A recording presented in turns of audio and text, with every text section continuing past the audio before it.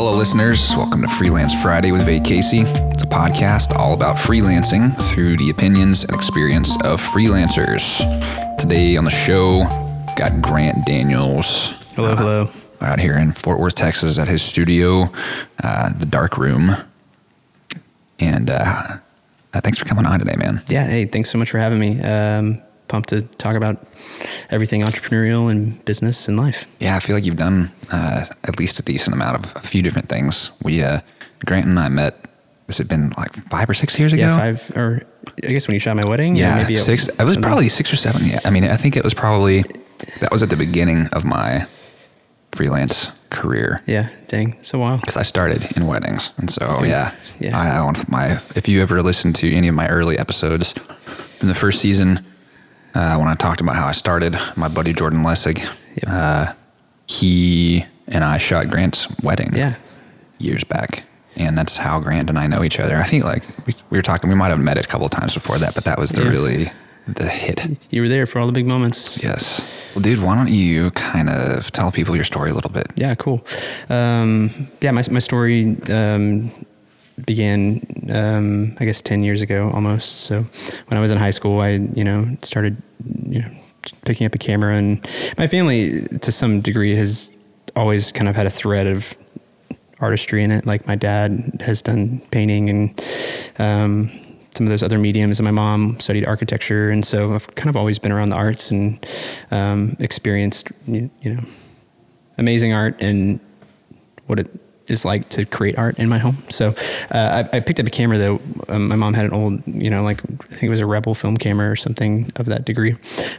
When I was in high school, began playing around, picked it up, started my business in high school, and kind of took off from there. So I started senior pictures, and as any high school student with no money experiences, any money is amazing in high school. So started my business, and then went to college and shot a wedding. Promised myself I'd never shoot weddings because I thought weddings were cheesy and terrible, and there's no life in them because everything was so forced, imposed. But started shooting weddings my freshman year of college, and then by the time I had almost graduated, I had 43 lined up my senior year of college. So I was taking 15 hours shooting weddings, and didn't really know if I wanted to stay in that world or pursue that part of photography, but I did. So from there, got married right out of college, 22, young, fresh. And then my wife, Lane, joined our business. So we became kind of this husband and wife dynamic duo. And shot weddings for 3 years together, which was really fun. Great for our marriage, getting to travel and not have to spend weekends apart. And then kind of became the place where we were starting to family plan and just said, hey, what's best for our family, and it's best for Lane to be a mom. That's what she wants to do. So she naturally exited Grant Daniels Photography. And then I started shooting solo for the last about year and a half, kind of gradually transitioned her out. So it wasn't this hard transition where one day she was in and one day she was out. And then around the same time, that was 2018, early 2018. So I just started thinking about how do I, late 2017, I guess, how do I start diversifying some of that revenue? And that's when the idea of the darkroom started kind of materializing in my mind. Was actually kind of late 2017 when, I think we can do something in Fort Worth that kind of has a creative bent to it that kind of serves as an extra revenue stream, but also, my office and some other forms of a creative outlet for my business and myself. So that's when the darkroom idea came to life. And then 18, I guess it was February of 18 is when I launched the darkroom. Just kind of jumped in and opened the first location which we had, which was kind of more central Fort Worth, kind of right about a mile south of downtown. And then kind of rest is history. So I've shot weddings for 8 years now, and I love it. And kind of have a different take on what wedding photography is, and it doesn't have to be this copy and paste experience. It can be unique and dynamic and different. So now I'm still shooting weddings, running the darkroom, and got some other things coming down the pipe. So yeah, it's pretty awesome, man. That's cool that I'm over here moving your desk around. back up a little bit. It's a stand-up desk that it's got one of those those electric stand-up desks like I've got, and I accidentally hit the button. No, it's okay. Just don't break it. It tricked me out. I was like, what is going on? What is this? Desk is moving. It's interesting that you started so young doing this stuff. Yeah. And kind of building your business even from high school. It seems like there's at least a decent amount of people that I've talked to that always have these threads from when they're younger that kind of carry through into adulthood that they just continue to pursue versus kind of like, oh, that's not really realistic. I can't do that. You know, I need to get a real job or whatever. What pushed you to like where did the inspiration come from to start your business in high school? What kind of like what put your mind in that space, and what did you think, and how did you work through that? Yeah, totally. So I think in high school it was just really a happy accident. I mean, I was shooting photography and just experimenting, right? Like with any entrepreneurial endeavor, like you're gonna like A/B test things, and you're gonna try different things, and whatever you enjoy, I think as a human, you're gonna grab, and as a creative person, you're gonna gravitate towards that, even though maybe the money is somewhere else, right? So I think that's where a lot of photographers get caught up with, hey, I don't love shooting weddings, but I love the money, and that's where burnout happens. Or I love shooting food photography, but yet I'm stuck in portraits, and I can't be around people for 8 hours a day or 7 hours a day. And I think that's where that friction happens. But for me, I think going back to when I started, it was this kind of happy blend of, I was trying different types of photography. So I was doing seniors, and I knew I didn't want to do seniors forever, but all my friends are seniors. So I have this amazing pool to pull from where I'm undercutting, where I grew up. There's this really established photography studio that was just, they had just the market control over. I mean, they had every senior on lockdown with these amazing deals, and I was able to come in and say, hey, I'll shoot your senior photos for $150. You get all the files, and we get 2 hours together, and you get 3 outfit changes. And they were like mind blown. This was kind of in the era where you were delivering photos on CDs, and that was kind of a new thing. And then USB drives, and now it's USB drive. What is that? But so now it's a little bit different, but. In that time, I was able to kind of, be ahead of what the industry was doing, and not revolutionary, but just be ahead of what they were doing traditionally, and kind of come in and create this, amazing price, not amazing quality, but it was okay quality. And that's kind of how I, found that part of my story to make money off of. And then from that, I shot sports for a while. I did like a little internship with the Rangers, and I love sports. I will go to games and enjoy sports, but I don't think sports is for me. So, and then from there, weddings was kind of the next step for me, whereas it's kind of a mix of, documentary, and then I use a lot of creative lighting and do a lot of, dynamic portraiture. So kind of this mix of almost advertising, but not really. It's a wedding, so I'm not advertising, but it doesn't have to be, I don't know. But it's like maybe this is their wedding photos, or maybe this is an ad for the tuxedo company, like something like that. It could totally. It could maybe be both. Totally. Whenever you started doing the photo stuff in high school, were you thinking like this is a business? Or are you trying to approach it like that? I didn't know what I wanted to do until probably like my junior year in college. So when I started shooting photos in high school, it was just a thing, right? And I think that's a lot of how we find what we want to do is we're in this like purgatory of like living our creative lives as they are, and from that, oftentimes the next step is shown to us, or like this next idea is birthed. And so I think it's important as a creative entrepreneur to not always be looking for the next best thing, but to be just introspective and to be self-aware and like, hey, where am I at right now? What are my needs as a human? What are my desires as a creative person? And just take small steps like to pivot. And I think what culture and what social media in the industry says is you have to take this hard right or hard left pivot when you're discontent or when you're not satisfied in your job. And I think it's a slow pivot, right? It's just this 1 degree or 2 degrees at a time. And then eventually you'll arrive there, but I don't think it's so dramatic, as what people, some people may do that. They may go cold turkey and say, I'm never going to shoot another wedding in my life. That would be risky, right? I mean, if you can do that, if you can do it, go for it. That is very risky though. But I don't know. That's what I've found is like all the ideas. And currently, like I've got some things that are really exciting coming down the pipe. And there's just a small little drip, like and it's not super dramatic. So that slow burn, that like long-term game. Totally. So I'm gonna keep going back to this, the high school. So it's just very fascinating to me that, because I grew up, my father's an entrepreneur. Cool. And so I kind of see things through that mindset. I think that's probably a lot of why I'm an entrepreneur now. Because that just kind of makes sense to me. That's just how, in my mind, in a lot of ways, that's just how you do things.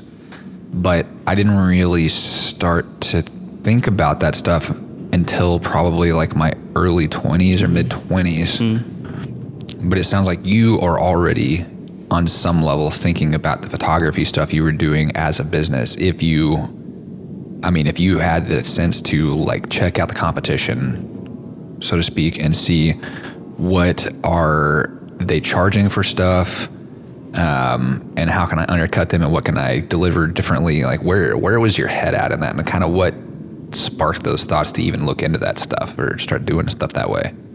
So I think for me, the thing that made me, I think money's a great resource. It's a terrible God. So, but I think money was kind of at the forefront of my mind is how do I make money? I was going to pay for some of my college on my own. So how do I start saving? I had some goals in life. My parents were super generous. They helped me pay for my first car in some ways, but I was responsible for a majority of that. Right. And so, I think there were certain decisions made by my parents that kind of teed up this entrepreneurial, entrepreneurial desire in me. Like they said, hey, we're not going to pay for your first car. Hey, you're going to pay for some of your college. Hey, you're responsible. If you want to go eat out, that's on you. If you want to, that teed me up to want to have this drive to go and find out how to make money. And sure as heck was not going to go work for someone else. Like I really enjoyed being my own boss. And I think that was the autonomy of being able to choose when I work, what I do, making those decisions on the fly without having to tell anyone or report to anyone was really great. Of course now it's also great, but it has its downsides, which we can talk about later. But, I think that was kind of at the root of, I don't know if that answers your question or not. Yeah, I think so. I don't know. Just always interesting to kind of see where that stuff comes from a little bit. Did you, so you mentioned that you did some like sports stuff and that you interned with the Rangers? Yeah, it was like it wasn't an official internship. Like I think it was a photography teacher knew a guy who was the main Rangers sports photographer. It was like on full time with them, and basically he was like, "Hey, come shoot some games and come hang out," and he gave me a pass, and we get to go and sit in the pit and do all this. He like lent me a massive 200, and it was great. But for sports, I as a high school student, like I'm here. It was the year the Rangers almost won the World Series, so rip. But it was great, but it just wasn't for me at the time. Like I wanted to be talking to people, interacting with people, and I was very limited in what I could do. Now looking back, I think I could have capitalized on some opportunity there and done some pitch some ideas. That's not where my mind or my creativity or my skill was, but I like sports. It was good. It wasn't terrible. I was really thankful for the opportunity. I think it was able to just cross off the list what I didn't want to do for the rest of my life. Do this. I'll definitely shoot sports. If someone said, "Hey, go shoot the Rangers," I'd be like, "Heck yeah, that'd be awesome." I would totally do that. Did you know before you were doing that you didn't, or that you wanted to do stuff where you're more engaged with people? No, I had no clue. And that's why it was important for me to take every opportunity, right? That's why I tried shooting a wedding. And that's why now I'm doing food photography for the latter half of this day, like today on this Monday or whatever today is. I'm just trying it out. I'm just trying to see what is enjoyable, what sparks. I think there's a balance, right? I think if anyone thinks that you can be locked into this certain type of photography for the rest of your life, I think it's important to go outside that every few months or every few years or every week and try something else, because you change, right? You get older, you change, your desires change, your interests change, and to go outside of that is, as a creative, important to stretch yourself, to challenge yourself, and to not be the same, right? Like, I don't know, go outside your comfort zone, grow, change. Because I feel like like if you're only shooting weddings, it can feel very sterile or very like the same thing all the time. Yeah, totally.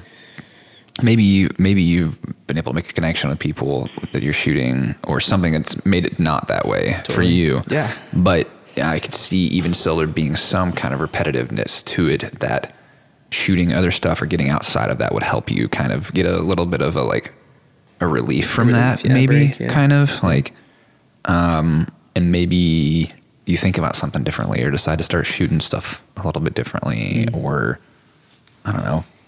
So after you're doing the sports stuff and you figure out that you're like, okay, I want to do stuff like with people more or whatever, like what was kind of your thought process through that? And I guess your path as you're like kind of figuring out what you want. Yeah. Well, like I said, when I got into college, I started shooting weddings, and I actually second shot for a photographer I went to Texas A&M. So in College Station, there was an awesome photographer named Ryan Price, and he let me second shoot for him. So I approached him, and super gracious, and definitely took a risk on me because I had never shot a wedding before. But I started shooting him, and initially I didn't really like weddings. Like, I shot a few weddings with Ryan, and I'm just like, I don't know if this is for me. And then it kind of evolves, right? Like, I started thinking about it more, it's just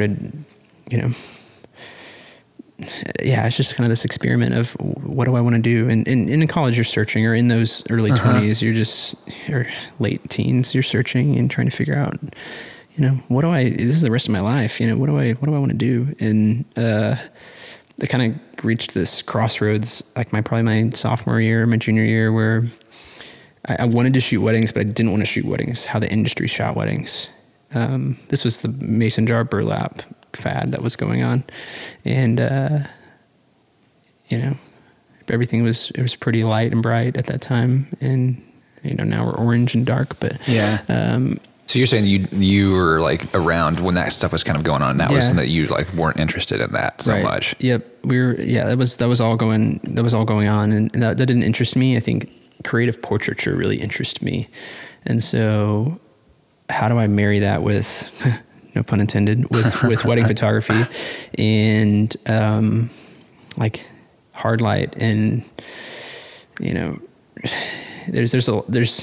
there's a lot to that, but how do I shoot weddings and not be the wedding photographer that you find and that looks like everyone else, right? Like, how do you do this differently? In addition to that, how do you treat your client process differently? How do you interact and love and just be there for your clients in a way that is not a transaction? It's a relationship, and it's a friendship, and it's not I'm in and out and I never send you an anniversary gift or think about you again, but it's, hey, this is a long play for me. Ultimately, like, I care about you as a human more than I care about you as a business. And ultimately, yes, you're paying my bills, you're putting a roof over my head. I'm thankful for that. But you and who you are as a person is more important to me. Ultimately, at the end of the day, if you're having, if it's a wedding and it's not the right time for the shot, great. We don't have to get the shot. You are more important. Your emotion and your memories, are important. And there's kind of that tension there between how do you manage people, your clients, their expectations on a wedding day, and then your job is also to capture the day. So that's a constant tension, but I love living in that tension. It's fun. So I don't know if that answers your question. Yeah. So then I could see how that would make it to where it's like a lot more enjoyable to do this stuff, like shoot weddings, especially. I mean, you were shooting weddings before you got married, right? Yeah. I'd shot like maybe 70 or 80 weddings before I got married. Did anything shift in the way that you approached business, the way you thought about stuff after you were married at all? Kind of like what happened with that? Totally. Yeah. I think, a lot shifted, and I think a lot changed when my wife entered the business, because she brought this like feminine touch, or like emotional awareness, and as a man and as a male, I would say I'm pretty self-aware and in touch with my emotions, but and with, you know, what someone's feeling and what is going on. But she brought a whole new level of that. So when I would send an email out and she would say, "Ooh, I wouldn't have said that," and not in a condescending way, but just as a helpful kind of refining cog in our business wheel, like she was able to really dial in a lot of our process and help to refine kind of, you know, our business. And who I am today is largely in part shaped by who she is and how she handles, you know, relationships, and how she would handle that moment on a wedding day with grace and humility and gentleness, where I'm a little bit more aggressive and I like to sink my teeth in, and I'm not as, you know, as gentle. I'm talking about emotion a lot, but I think it's, in being a wedding photographer, it's really important to understand, you know, nonverbals and who people are and how they tick and what's going on, and being self-aware. I think I've mentioned that a few times, but just, there's a place and a time for a word or a thought or, an action. So, yeah, I think since I got married, a lot of that's changed. And, also I've recognized now that, like, I have a 9-month-old at home. My desire to shoot weddings is still there, but I don't want to shoot 40 weddings a year, and I'm shooting 20 a year. And so I've halved that in an effort to be just home more. Like, I don't want to be shooting a wedding every weekend. I want to see my daughter grow up. I want to actually invest in my family and not look up in 10 years and say, wow, where did the time go? You know?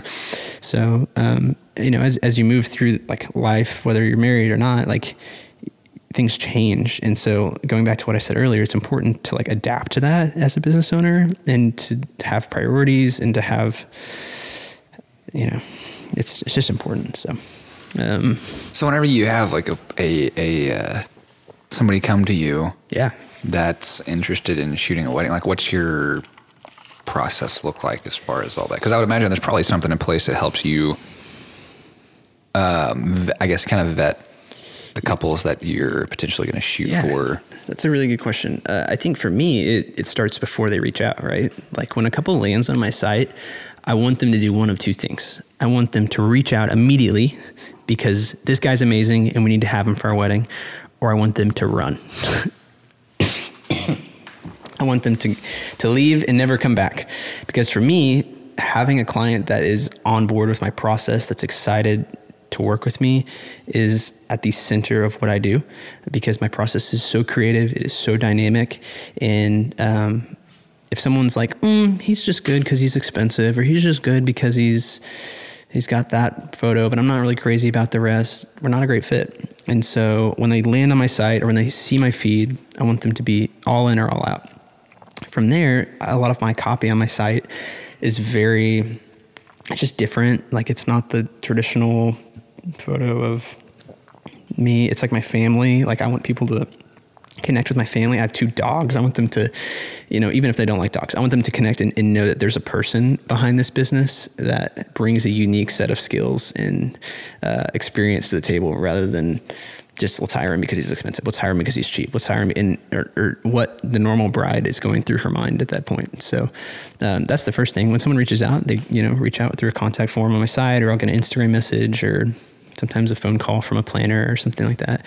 And on the contact form, if there's a phone number listed, I will pick up the phone and call them within 30 seconds of receiving the email. I won't wait a day or two. I will, if it's office hours, it's 8 to 5, I'm going to pick up that phone, and you'd be surprised how many brides are like, whoa, I shot him an email and he called me in 30 seconds or a minute. That's pretty amazing. And there's just this relationship that's formed immediately. Even if they don't work with me, totally cool. I want them to work with me, but I want them to feel a connection. I want them to feel like I'm on their team. I'm in their corner. I want to help them. I'm there to just be available. And so I'm not always available because I have my family. And if a bride calls me at 9 a.m. on a Saturday, I'm off, I'm probably not going to answer unless it's an emergency. But yeah, it's just important to me to, like, be prompt, be clear, check punctuation. Yeah. Have you always been that way? No. What pushed you to start adopting that? Or That's another good question. Journey like? Yeah, I haven't always been that way. I think I went through a season of probably 3 or 4 years where I was just figuring it out, you know. And you kind of, when you don't know what you don't know, you kind of look around to the heroes in the wedding industry and kind of see, okay, what are they doing? How can I copy them without copying them? They're successful, or at least they have the appearance of success. And there's a few photographers, I was drawn to, so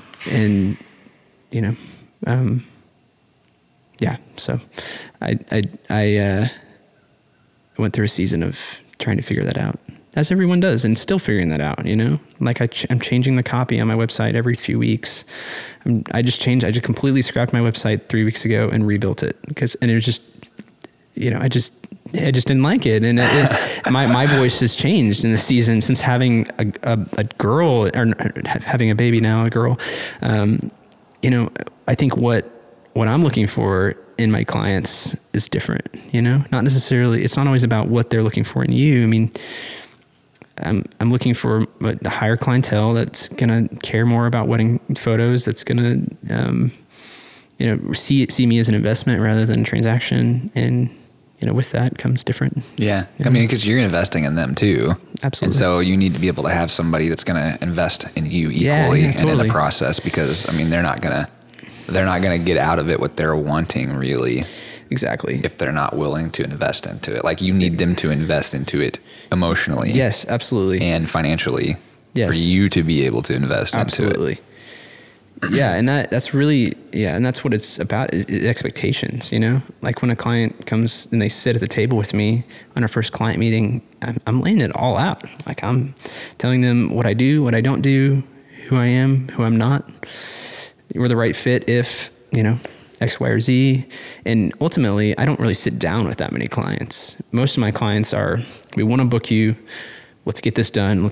Tell me about your, pricing and your experience, and hop on a phone call with them. Maybe it's 20 minutes, maybe it's an hour, but it's quick. It's not a lot of haggling or, negotiating. It's, here's what I charge.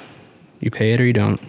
That sounds arrogant, but I don't do a lot of negotiating, which I think is hard if you're starting out, right? If you're just starting to shoot weddings, and it's like I need money. Yeah, I gotta build my portfolio.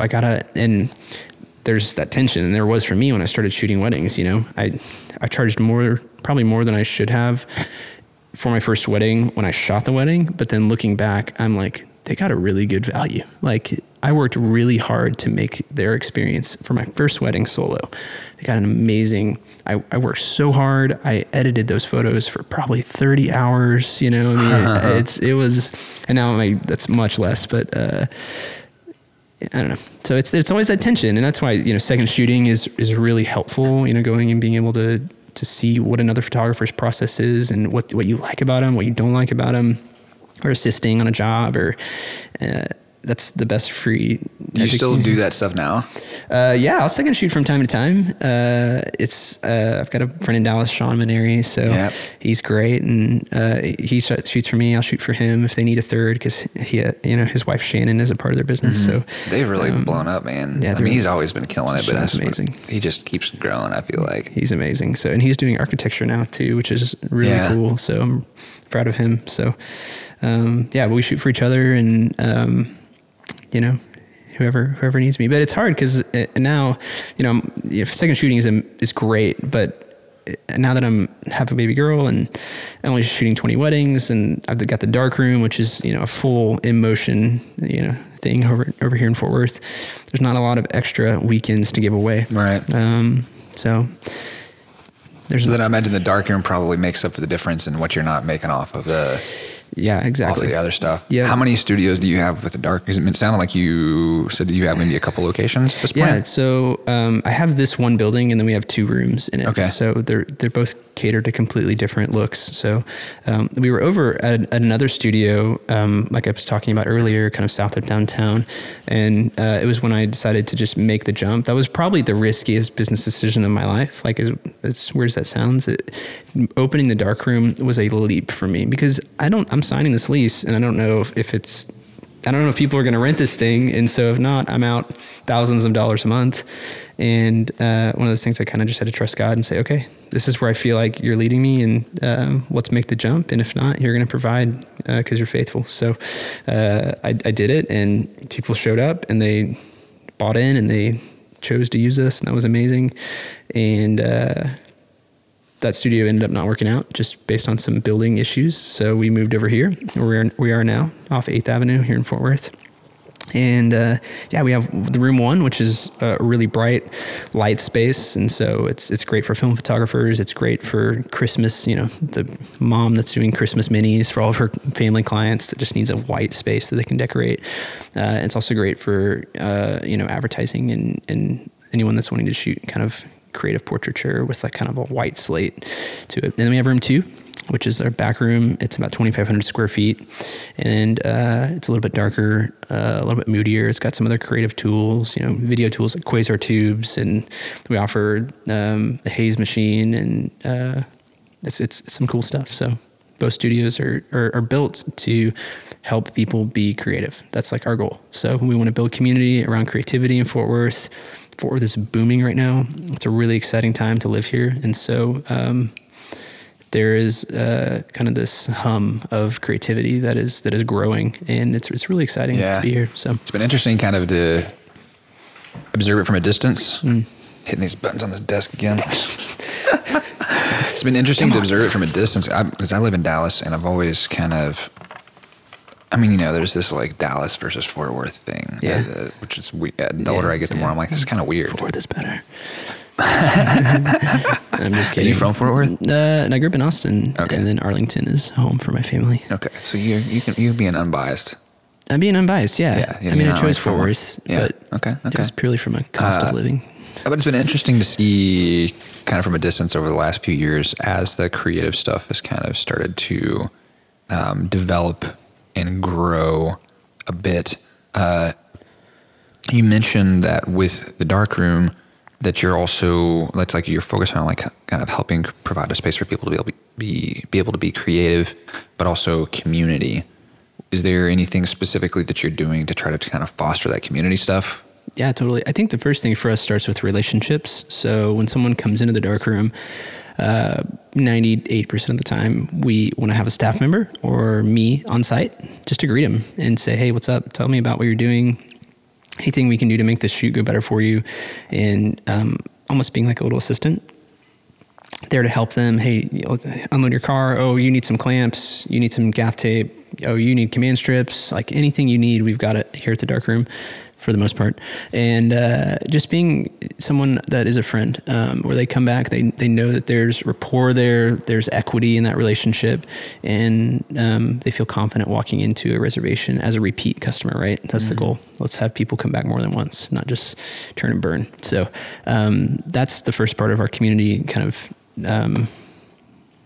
initiative. The second is we've got some other exciting things coming down the pipe. Where I'm hopefully going to be doing a creative forum night. So opening up the space for Fort Worth creatives to come and connect, and having someone come and talk about something they're really good at. So someone come and talk about SEO for a night, and you can just come and listen and learn how to grow your business in that way. Or maybe someone comes and talks about branding, or hey, here's how you do lighting with a single flash, or here's how as a wedding photographer, maybe I'll talk at one. It's about wedding photography and how to grow that and grow your client base. So I think there's that, and then there's a few other things that we've got that are kind of top secret that are coming down the pipe. So cool, man. I'm excited to see what y'all do. Yeah, it'll be fun. It's interesting that you mentioned that the goal was to have the repeat business and have them come back, and which is very, in some ways, different from your other business, the wedding photography stuff, totally. Because it's like, well, I hope that I never get repeat business from this person again. I don't want a repeat wedding. Yeah, that's not good. I mean, unless it's like hey, we're redoing our vows, or we want to come that's what I was shoot some meaning, stuff. Yeah.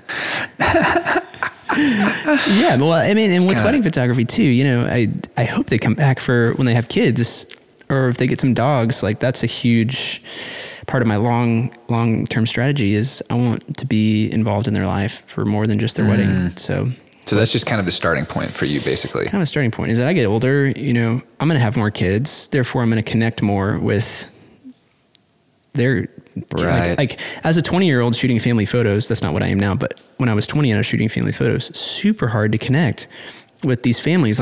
You're like 8-year-old, I just don't know how to make him control himself. I don't know how to make you guys kind of this family photo come together. And now as a dad with a 9-month-old, like I can walk confidently into a session that's a family session with a 9-month-old and be like, okay, this is probably what this baby needs. This baby has, you know, a runway of 6 minutes to get these photos before it loses its mind. And so let's knock it out. Whereas before, you just don't have that life experience. And so, and with weddings, that's kind of the same way. And it goes back onto your question, what you asked earlier about how has your business changed? Well, now being married and going through engagement, I kind of know what that's like for a couple going through engagement. And so oftentimes our life experiences, you know, will shape and change the way that we run our business. And so, and it's okay to accept that. You know, I think it can work for us in positive ways. Do you ever find yourself being, it sounds like so much of what you do is really experience based, and while, yeah, I'm shooting photos for them, it's not just about shooting photos and giving them great photos. Or, yeah, while they're renting a studio from me, it's not just about providing a space for them to shoot stuff. It's like it seems like it's about the relationships more than that. And it's about the experience. Has it always been that way? Or did you ever focus more on the product more? Yeah, it's a good question. I think with the darkroom, it's definitely more, I mean, it is relationship focused, right? But my goal at the end of the day is to provide a clean,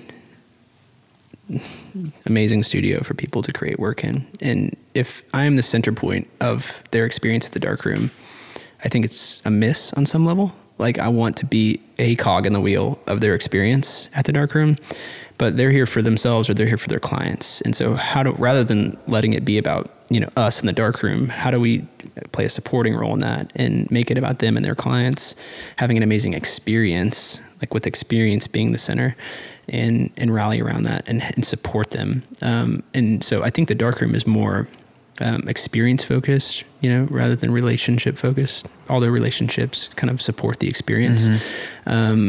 And I think the darkroom itself is an experience. It's a product.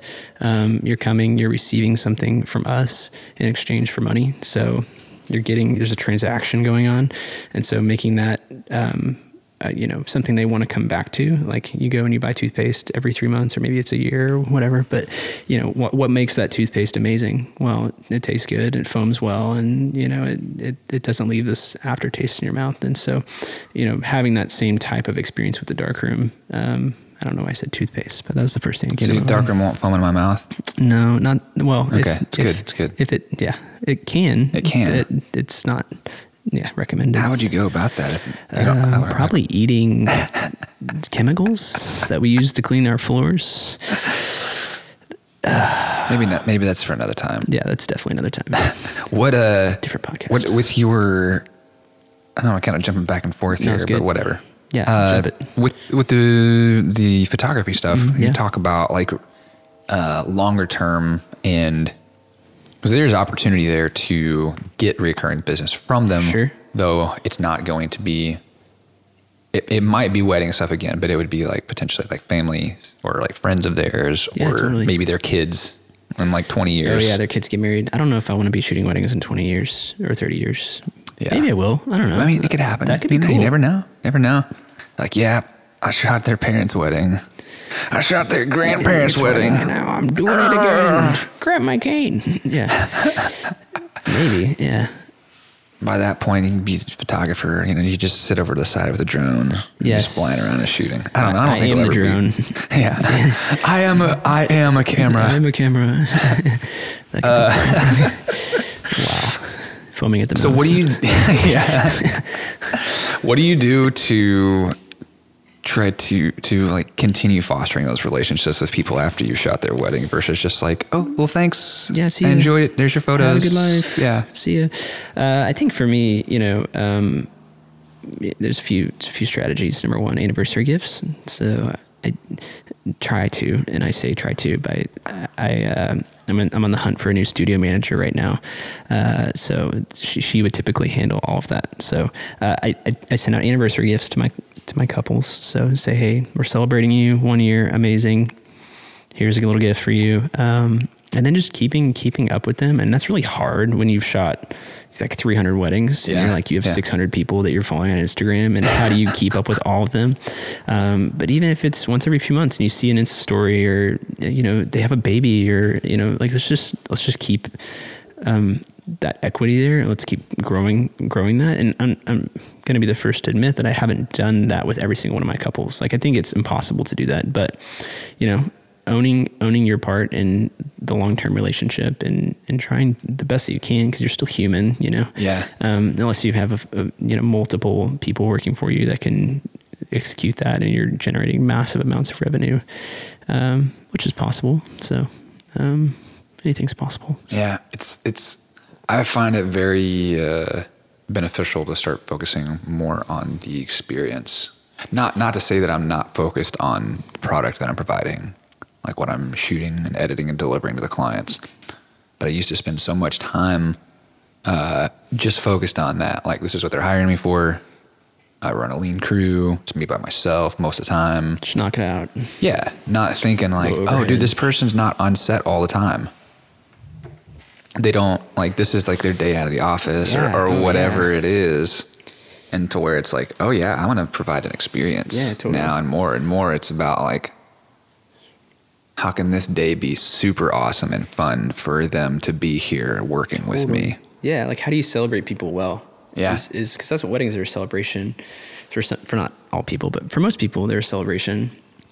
So how do you amplify the celebration, Mm-hmm. And the chances are, if you shoot weddings, there's bridesmaids and groomsmen that have been in weddings with other photographers before. And so it's often a comment I receive on a wedding day from a bridesmaid or a groomsman after we, finish the day wrapping up or packing up, or after we shoot some photos of the bridesmaids. Like, wow, that was so much quicker than other weddings, or that was way more creative or way more stress-free. And that's my goal. I want to be at the top of, a bridesmaid's mind when she goes to get married in 3 years. Like, oh, who was that guy that shot my friend? Oh yeah, it was Grant. It was Grant Daniels. Yeah, cool. Let's reach out to him. He made it so easy because it felt like a friendship. And I received that comment a lot, and not because I'm this amazing friendship, cultivator, but just because on the wedding day itself, I'm focused on getting the moments, but I'm focused on people, because they're people. They're not just clients, and they're not just these, money making machines. They're people, and they have desires and joys and hurts and hopes and all these things that make them human, right? Yeah. So, like, recognizing that, and like I said, being sensitive to that, and I don't know. It's not a huge part of like what I think about, not to my day to day. Like, it's funny that we're talking about it now, because it's not something that I'm like constantly thinking about. It's just kind of like a part of how I run my business now. But it's important to think about those things, and it wasn't how I always thought either. I mean, it's kind of an evolution, and it'll continue to change. You ever have? I'm sure you've had this, and it always cracked me up whenever I shot weddings. How you have people come up to me towards the end of the day or something, and be like, "Oh my gosh, you've done such a great job! You're amazing! Yeah. Like, you haven't seen any of my images. I haven't seen, and that's." But I think it goes the more. I never really understood that, but as I've started to think more about the experiential part of projects, call them projects, that's what they were commenting on. They weren't commenting on if I took great photos or not. It was the experience that they had dealing with me. Yes. I mean, I think of Chick-fil-A, right? Yeah. Like, the experience of Chick-fil-A, amazing. Oh, incredible. Consistency. Yep. I mean, customer service out of this world. Now, I've met a few Chick-fil-A employees in my life that have been subpar. But why do I keep going back to Chick-fil-A? Because as a whole, as a business, they're a machine, and they have culture on lock, and they know what they're doing, and they care about their people. So I think if you care about people first, and, at the end of the day, yes, I'm running a business. Okay. But I feel really passionate about this, which is why I'm speaking so emphatically right now. But I think just people matter, and especially in business, they matter, and who they are, and listening to your clients, and the client is always right, except when they're not 1% of the time. Can you explain like some of the differences there and how that works out in your mind? Yeah, I think, well, especially for weddings, right? Like, this is an emotionally loaded season of their life. And it's different than, I own a soap company and I'm hiring you to shoot all my soaps. Okay.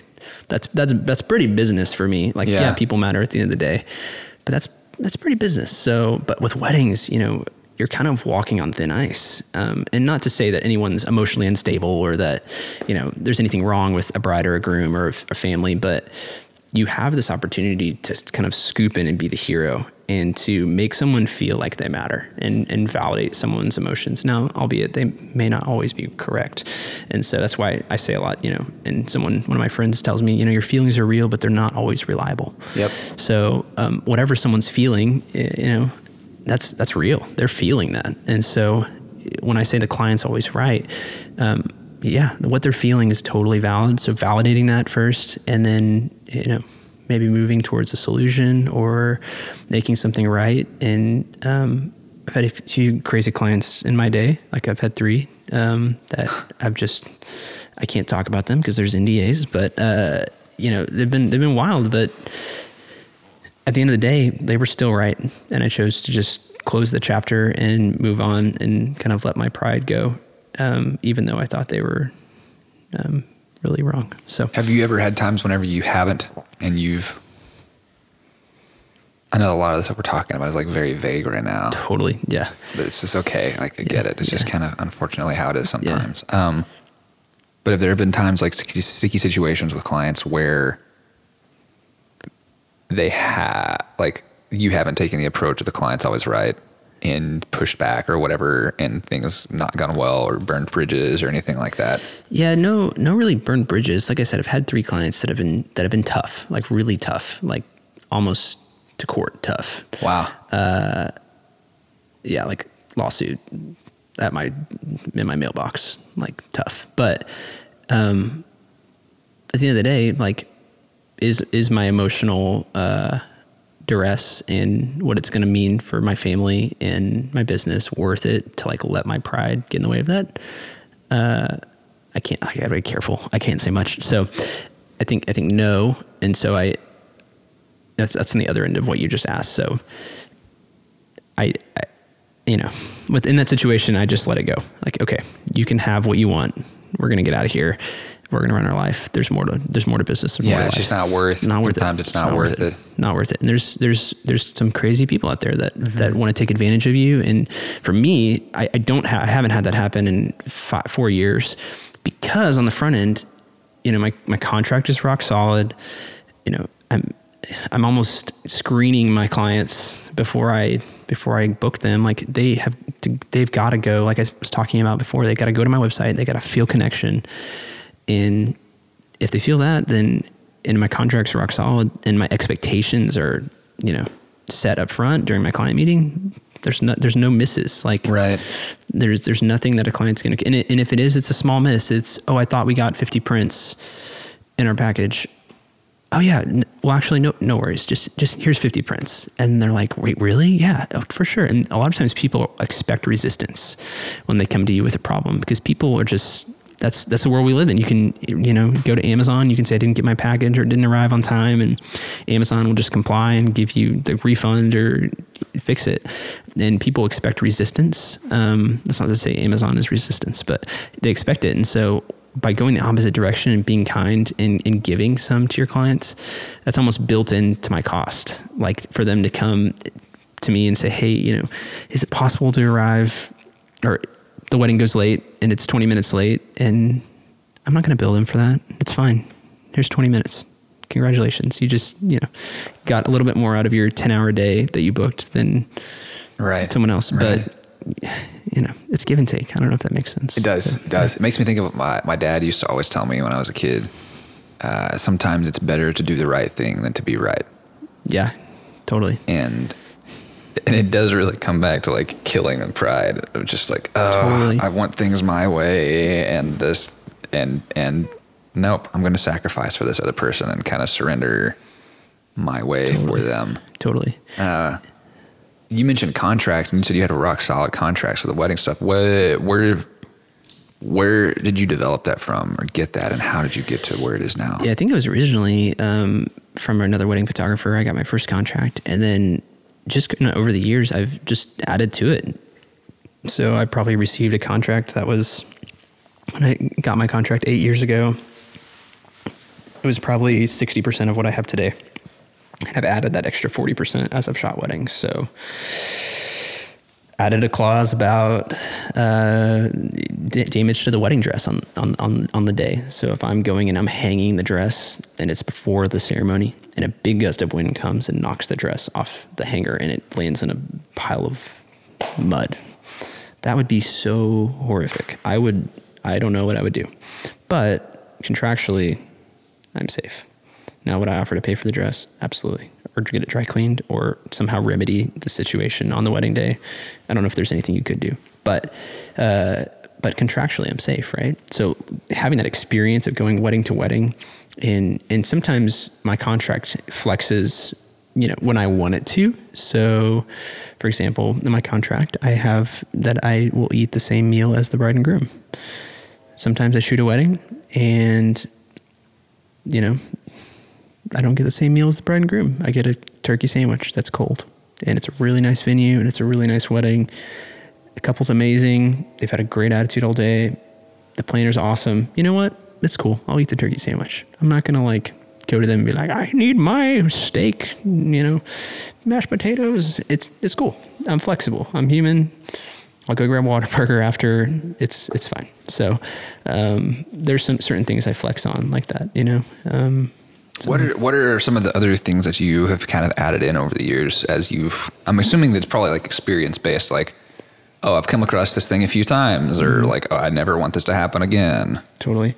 Never give out raws. Never what? Give out raws. Oh yeah. Never ever give out raws. That's all I'll say about that. But that was a point of contention in this photographer I knew, his, poor experience with a client. Wink, wink, wink, wink, wink. So, just never give out the raws. And that's built into my contract. It wasn't before because it was just implied. In my contract, it was images are delivered in a JPEG format, but it didn't say no raws. So there's kind of this gray area where, yes, contractually, you're only getting your files in JPEG. Okay, here's your files, but they want them in RAW. Okay, well, I'm not going to give them to you in RAW. No, you're not going to go re-edit my work. No, you're not going to re-edit my work. No way. So kind of having to be stubborn and okay, but let's be clear though. Let's make the contract as clear and as possible. So the RAWs thing in there, album late fees. So when I make these amazing wedding albums for my clients, and when I deliver the first revision or the first proof of that album, they have 3 weeks to make changes online in the cloud software we use.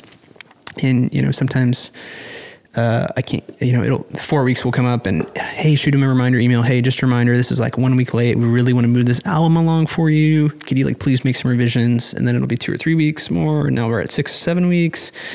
And then you got to kind of be hey, we got to move this along. And then there's been a few times where I've had to enforce a late fee. Guys, come on.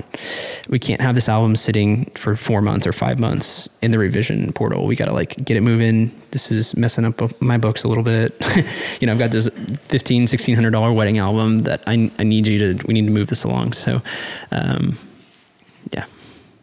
album late fees. That's one. Okay. Yeah. So anything else? Any other ones you can think of? Anything else? No, most of it's pretty straightforward. It's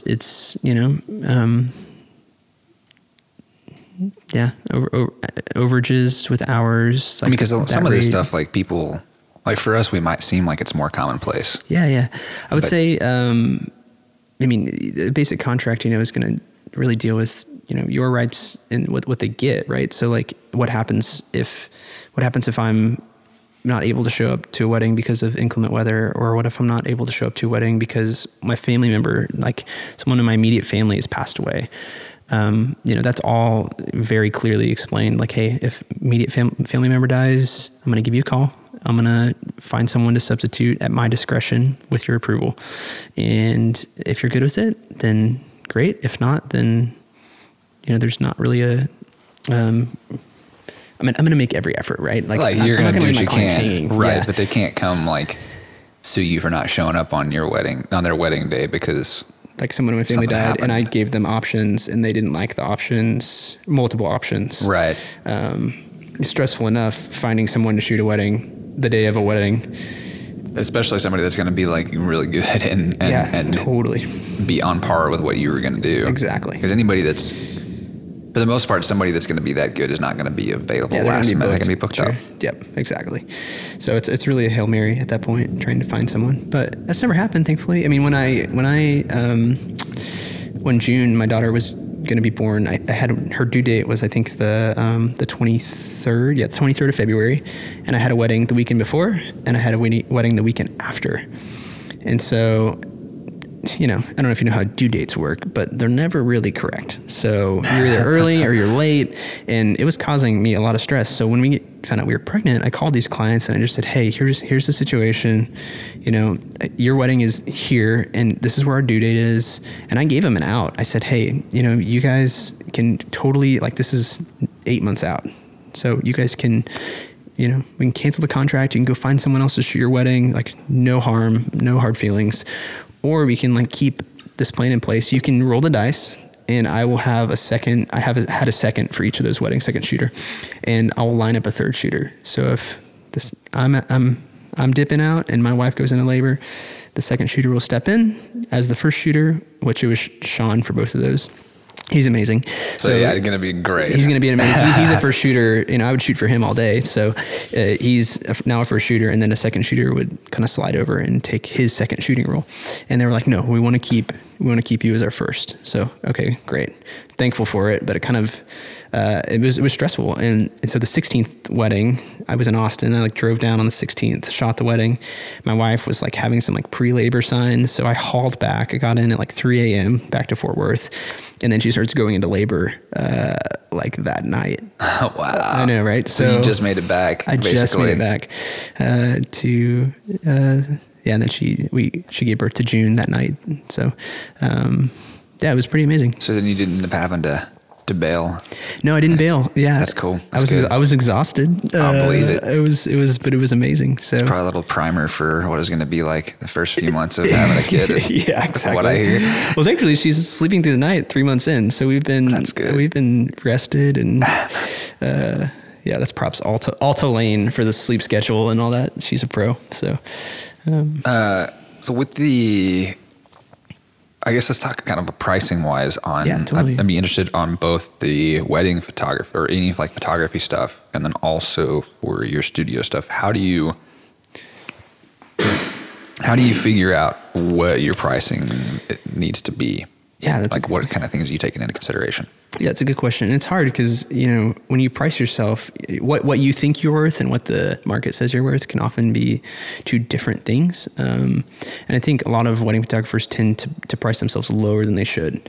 I think every wedding photographer should bump their prices a little bit. I think it would be good for the industry. And I think we would all be happier because of it. You get paid a little bit more and it increases the value of a wedding photographer because, these days, everyone is, not everyone, but most people trying to make a decent living in weddings are trying to beat other wedding photographers to book that wedding. So I see a lot of wedding photographers, negotiating pricing and your wedding's in Iceland. I'll just do it for travel, which I think is okay in some circumstances, but a lot of wedding photographers that I've talked to and mentored, they're just wanting to just book the wedding at the expense of maybe they're losing money even on the wedding. And so I think when I priced myself, when I was starting out, it was kind of okay, what is everyone else at my skill level charging? And let's go a little lower than that, right? Because I want to book these weddings. I want to build my portfolio.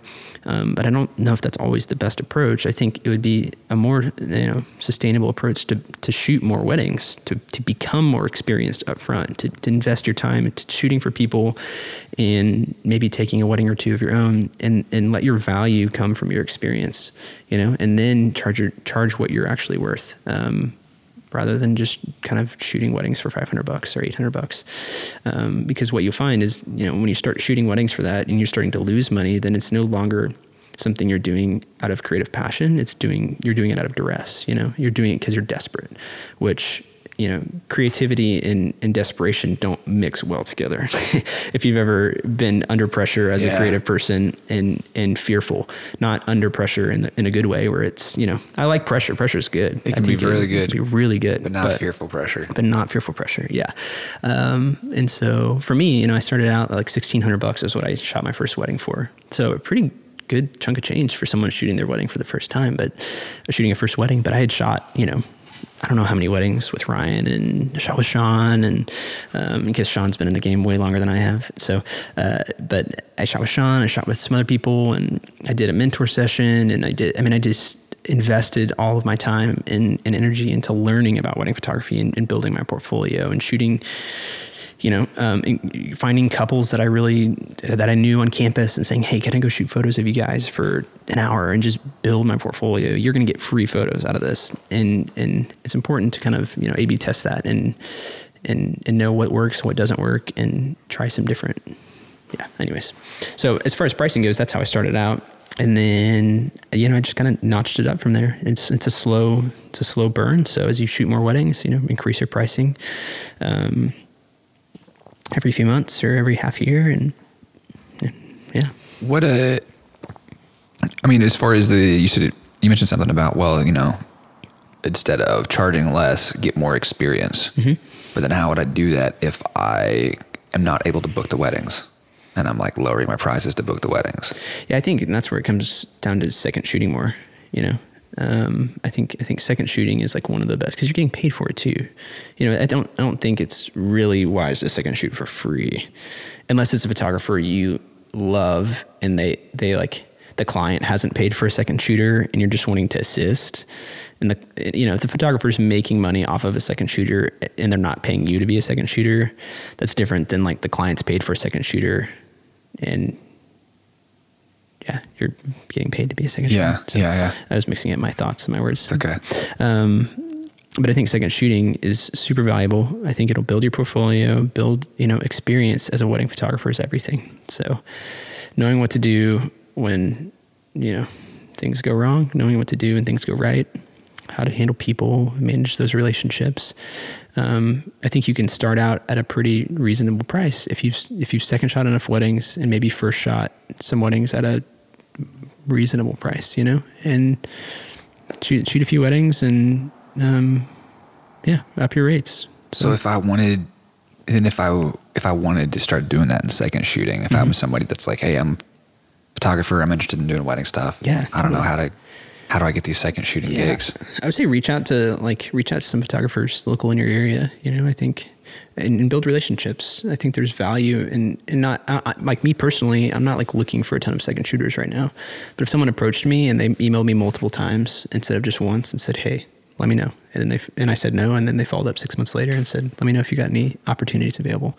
I'd be like, okay, this person's got some drive. Like they want to grow and they want experience. Maybe I'll throw them a bone and not like I'm this like coveted, main photographer or anything, but like, I think persistence and, Is there anything particular that you're looking that, like, say if somebody was hitting you up and you were totally. And you were looking at, are there any things that you look for in a potential second shooter that you go, yep, I'm down to bring them on, or like, nah, they need some more work, or kind of? I think the biggest thing, like, here's the thing with second shooters, I use their photos, but sometimes I don't as much. That's not to say I don't ever use a second shooter, but I actually call them creative assistants. So I don't call them second shooters in my business because oftentimes they're helping me more with creative things rather than actually adding value to the wedding day portfolio. So, for example, I do this thing called After Dark Portraits. It's with all my couples. So it's kind of my signature sauce where I'll take my couple out for like 20 minutes during the dance party when they really need a break, or when they're sweaty, or they're like, I'm so tapped out. I've been talking to people for 3 hours and I just need a break. And I will go take them. I'll find a location on site at the venue or the reception, and I'll shoot these crazy experimental, almost creative, like I was talking about earlier, those creative portraits. I do it for like 20 minutes and they think it is the coolest thing. And couples ask for it now. I've done it for about a year and some change, and I actually get people that reach out on their inquiry form and they'll say, hey, I want to do these creative portraits. Can we make sure we do these on a wedding day? So it is kind of morphed into this voice of my brand that people actually want now, rather than it being something that I'm just shooting for myself, right? And I think shooting for yourself is really important on a wedding day too. Your question was what? Oh yeah, second shooter. Shooters, yeah. So as far as a second shooter or a creative assistant goes, having someone that's just got a good attitude, that's helpful, that shows up and they're dressed professionally. A lot of the weddings I shoot are more expensive weddings, and so showing up in jeans and jeans and Nikes is not gonna like cut it for me. They show up professional, they're on time, just little things like they're ready to help. They have a great attitude. They have a smile on their face. A lot of times goes farther than they're this amazing photographer, but yet they're a Grinch the whole wedding. Right.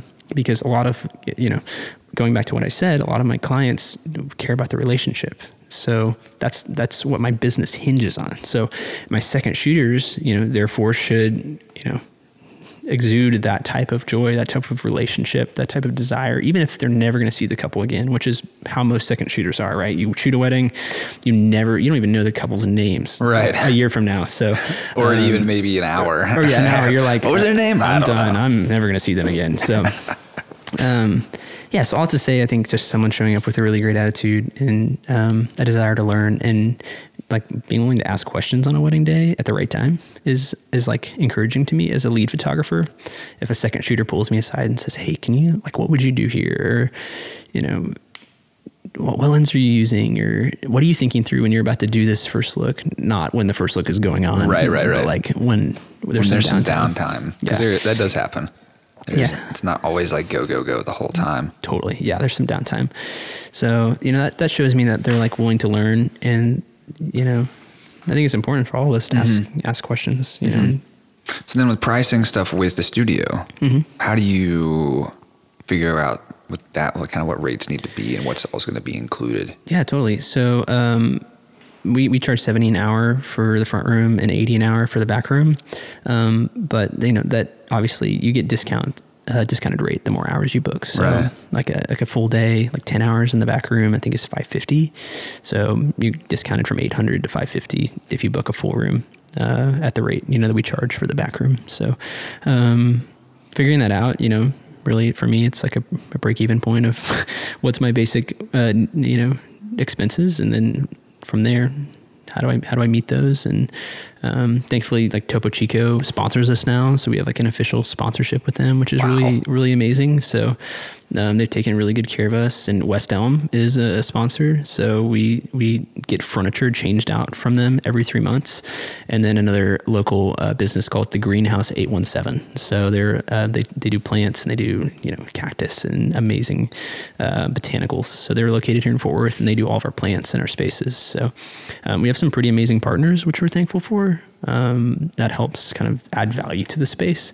Aside from that, though, like I was talking about earlier, having creative tools on site, Apple boxes, extension cords, clamps, hooks, Quasar tubes, multiple C-stands in each room, amazing parking. We have 70 spaces right outside of our space. So you can bring anyone and everyone. It's all lit at night. We have dumpsters that are 3 steps away that are clean, like relatively clean dumpsters. So all that like adds value, right, to the space. 3,300 square feet total between the 2 rooms. So we do small events, we do some pop-ups, we're hosting a rave on Wednesday. So, I mean, it's going to be sweet. So, we just want to make the space a creative asset for people, that they don't have to bring C-stands when they show up here, right? Yeah. They don't have to bring sandbags. We have 20 sandbags. We don't have to bring Bluetooth speakers or, rolling backdrops or not rolling backdrops, but paper backdrops that we have included. So that's all kind of stuff, and you're like taking all that into kind of consideration too, I guess, as far as like cost of that. Yep. When I price all that out. Yeah. Yep. And AC is expensive. Oh my gosh, I can only imagine, dude. When August comes around, it's like, oh man, it's expensive. My electricity bill at my place, I mean, it doubles or triples in the summer usually. There's certain times of the year I don't even need to run it like at all. Totally. And then summer, it's like full blast all the time. And in a space this big, it's not, it's not a cheap bill we take all that into consideration, But then are you accounting for like, how do you account for, like, well, I might not have every day booked. Is there... And that's where I think, you know, how I'm strategizing is how do I make the space work for me in my business? You know, firstly, this is something Sean always says is, you know, protect your first baby. So I'm protecting Green Angels photography first. That is my main revenue stream. That is what is paying my bills. And so how do I protect that first? But how do I make the darkroom work for Grand Angels photography? Well, I have this amazing space, which is available. Almost spilled your coffee. That was risky. How do I make the darkroom work for Grand Angels photography is that I have this space, which it's not booked every day. So what can I start doing in a space that is going to help me, A, pivot from weddings, because I don't want to shoot weddings for 50 years. And then B, provide value for clients that are non-wedding clients. So for example, food photography today. I'm doing the shoot for Melt, the local ice cream, amazing, so good. Yeah, it's amazing. It's on Magnolia, and they have one in Sunday Square and one in Bishop Arts now, next to Enos. Oh, okay. So if you're in Dallas listeners, that's right. Go check it out. I drive all the time. It's really amazing. So I'm doing a shoot for them today, and also doing a shoot for La Madeleine today. So we've got like 30 dishes that are being delivered, and we're going to just set up the studio all day and just shoot these dishes. So it's not anything wedding related, and the darkroom is not being used. So how do I make it work for me, you know? And is that kind of your question? Yeah. That's cool, man. What you mentioned the stuff for the Topo Chico, that you got Topo Chico sponsorship and West Elm sponsorship and Green Room 817, you said? Greenhouse, yeah. Greenhouse 817. Yeah. How did you orchestrate that stuff? Yeah, relationships. So, the West Elm connection was, I know the manager at West Elm, so I just approached him, pitched him, said, hey, I think this is a value add for you guys. I think it's valuable for us. What do you think about changing out our furniture every 3 months? All right, let's do it. He was on board immediately, which I was really thankful for. And then the Topo was, I got put in touch with their rep and just kind of pitched him and said, hey, here's what we're doing. Here's why it's unique to Fort Worth. You know, would you be interested in partnering on this? He's like, yeah, absolutely. Let's do it. So, really thankful for those. And then Greenhouse obviously is local. So I love supporting local. You know, West Elm and Topo aren't as local, but Greenhouse 817 is. So, and Derek, the owner, is really, really kind. So she was gracious and threw us a bone on that one. That's cool. And I guess from that, they're getting stuff out of it with you. Like, they're getting exposure to all the people that come through of, hey, here's where we get the plants. Hey, here's where we get the furniture. Obviously, you've got Topo in your hand and in your belly. Oh, yeah. And then, I mean, you probably post it online, like social and tag and stuff and all that, right? Yeah, and it's two-way, right? Like, I'm sending Greenhouse, you know, files of when I post on, you know, Instagram, and I'll just drop it in Dropbox, and then now they have, you know, access to that visual asset for their social media or for whatever. So it's valuable for them. And then everyone asks where the furniture is from, like you said. So I hope that it helps, you know, West Elm. I hope that it helps Topo and Greenhouse. And we have this huge fiddle. It's about a 9-foot fiddle leaf fig in the back room, which, if you know things about fiddles, they're expensive, A, so I couldn't afford it. And then B, they're really sensitive, and it takes a long time for them to grow that big. So it's a really cool kind of like staple piece to the back room. Those are what, couple $100 usually? It's like that? It's like $500 for that fiddle, probably, at least. So, golly. No, not at least. I'm not a botanist. I don't know. I have just started getting into plants the last couple of years. I don't really know a whole lot about them at this point, but I have a couple that I've been taking pretty good care of the last couple of years. Yeah, dude, they're hard to take care of. I don't have a green thumb, so they sent us this full sheet. It was just amazing when we got all the plants. They wrote out all like a complete document of how to take care of them, like how much light they need. Individually, like this one needs leaf shine, which we had to buy, and it's like you put it on a paper towel and you can like shine the leaves, and the plants will respond to it and get real happy. Yeah, they're like their leaves will like raise up after you shine the leaves because they love being clean. It's pretty cool. Interesting. Yeah, plants are amazing. That makes me want to go home and clean mine and see what happens. You should. Leaf shine. I'll send you my affiliate link. Okay. Yes. I'm just kidding. But what if? Man, I feel like there's a couple other things I was going to ask you about. Let's see here.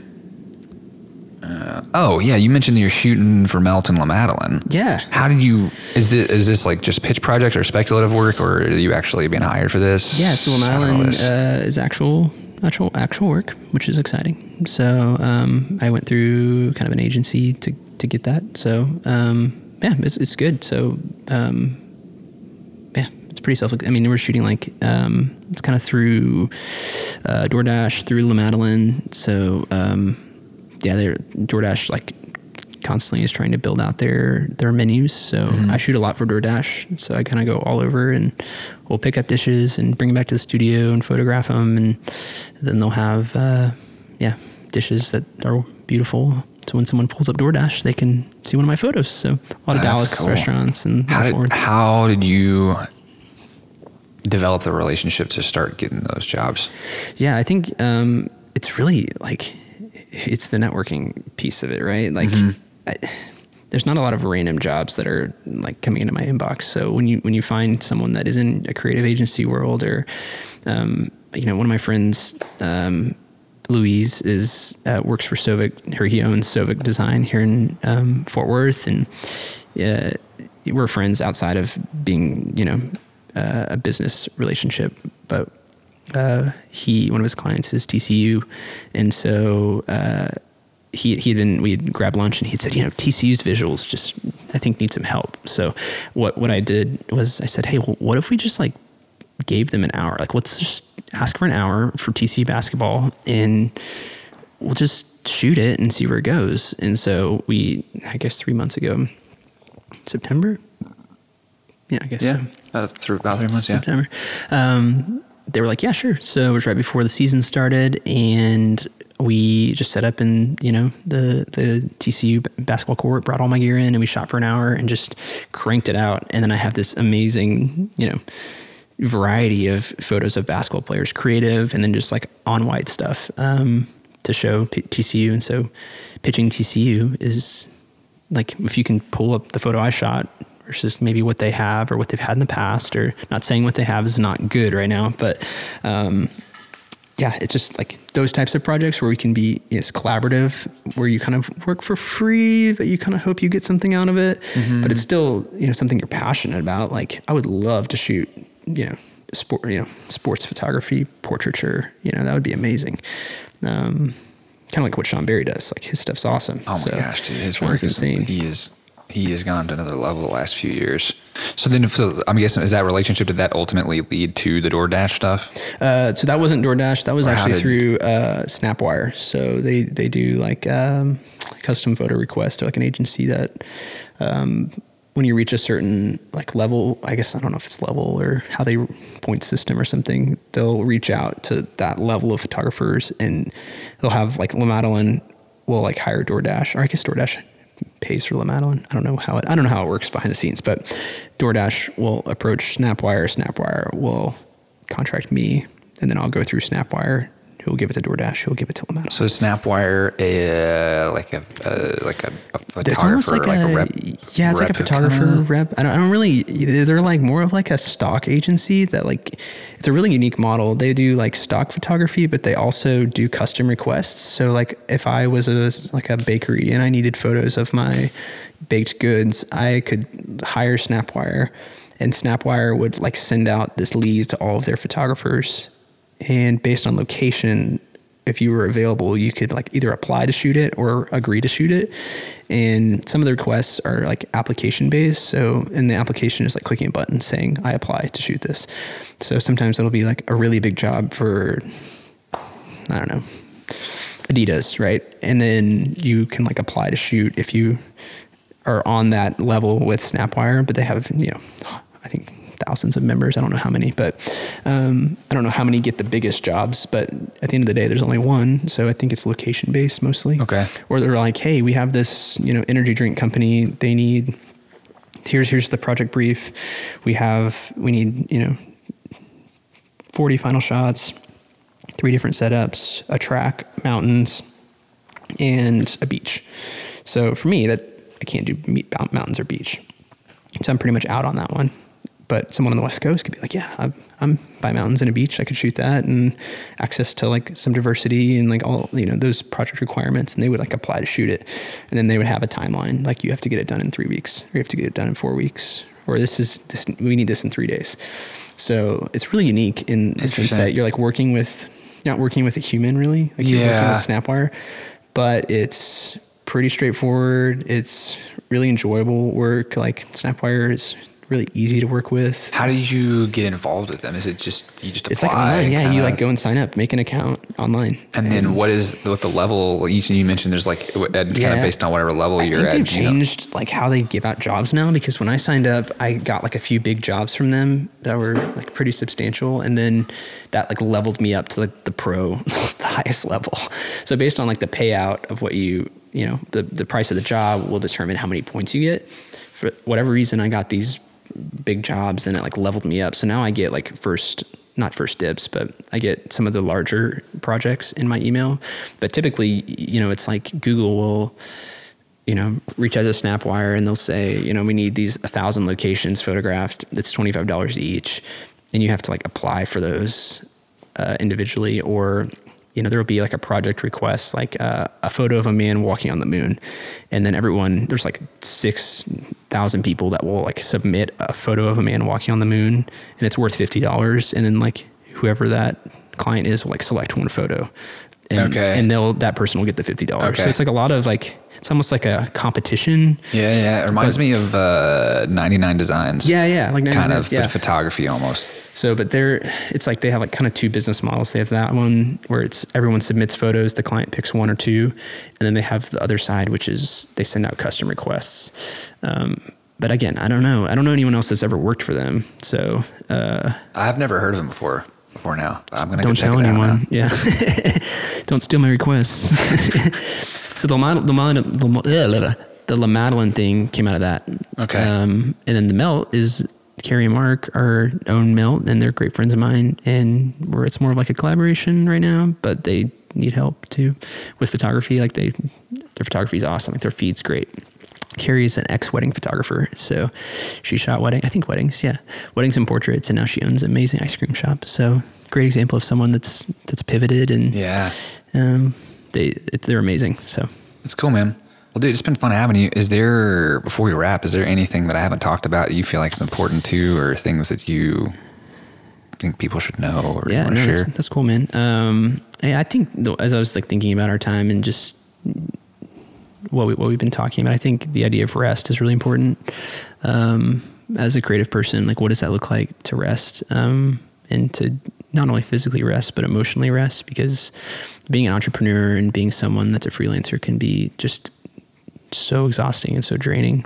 And it's easy to feel like you're doing good things, and things that are working for you, but not really choosing to listen to what your body and your mind needs. And, you know, I think resting is really important. So whether that looks like just getting away for a few days and get in the mountains and unplug and do some self-care, or, you know, getting a good night of sleep, or saying no is often one of the best things you can do, you know, because by saying yes to something, you're saying no to something else, whether that's time with friends, or, you know, I've missed how many graduations and birthdays because I'm shooting weddings.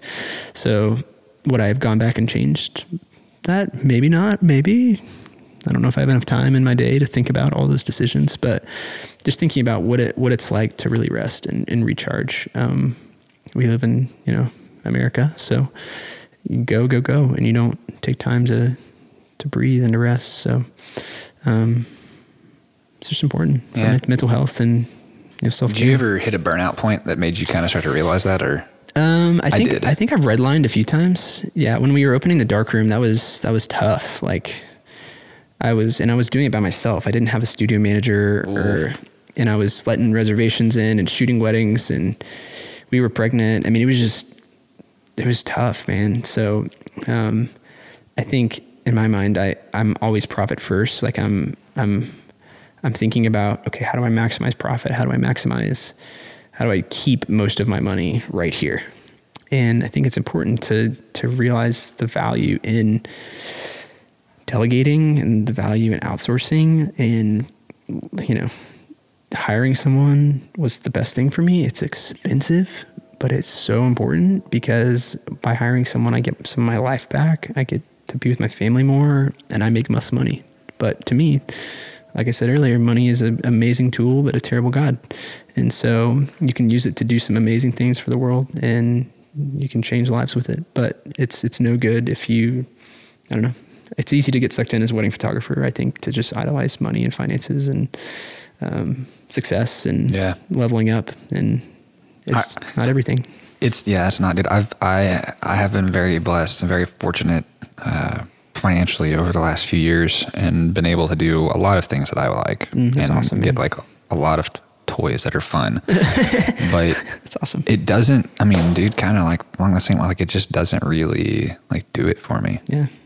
And I feel like it's the age-old story that we've all heard over and over and over. Oh, I had everything. I had all this stuff. And it's just like, at the end of the day, I feel like we, as humans, we all kind of keep coming back to this central thing of relationships and like connections with other people.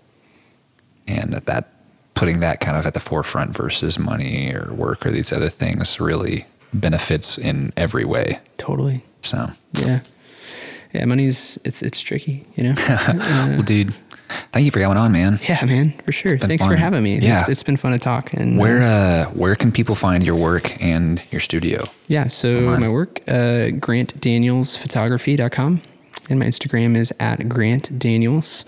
And then the studio, the darkroom, is thedarkroomfw.com. It's for Fort Worth, and the same for the Insta handle. So the darkroom FW. And so we rent out the darkroom hourly, and we'd love to have anyone and everyone that wants to come create in our space.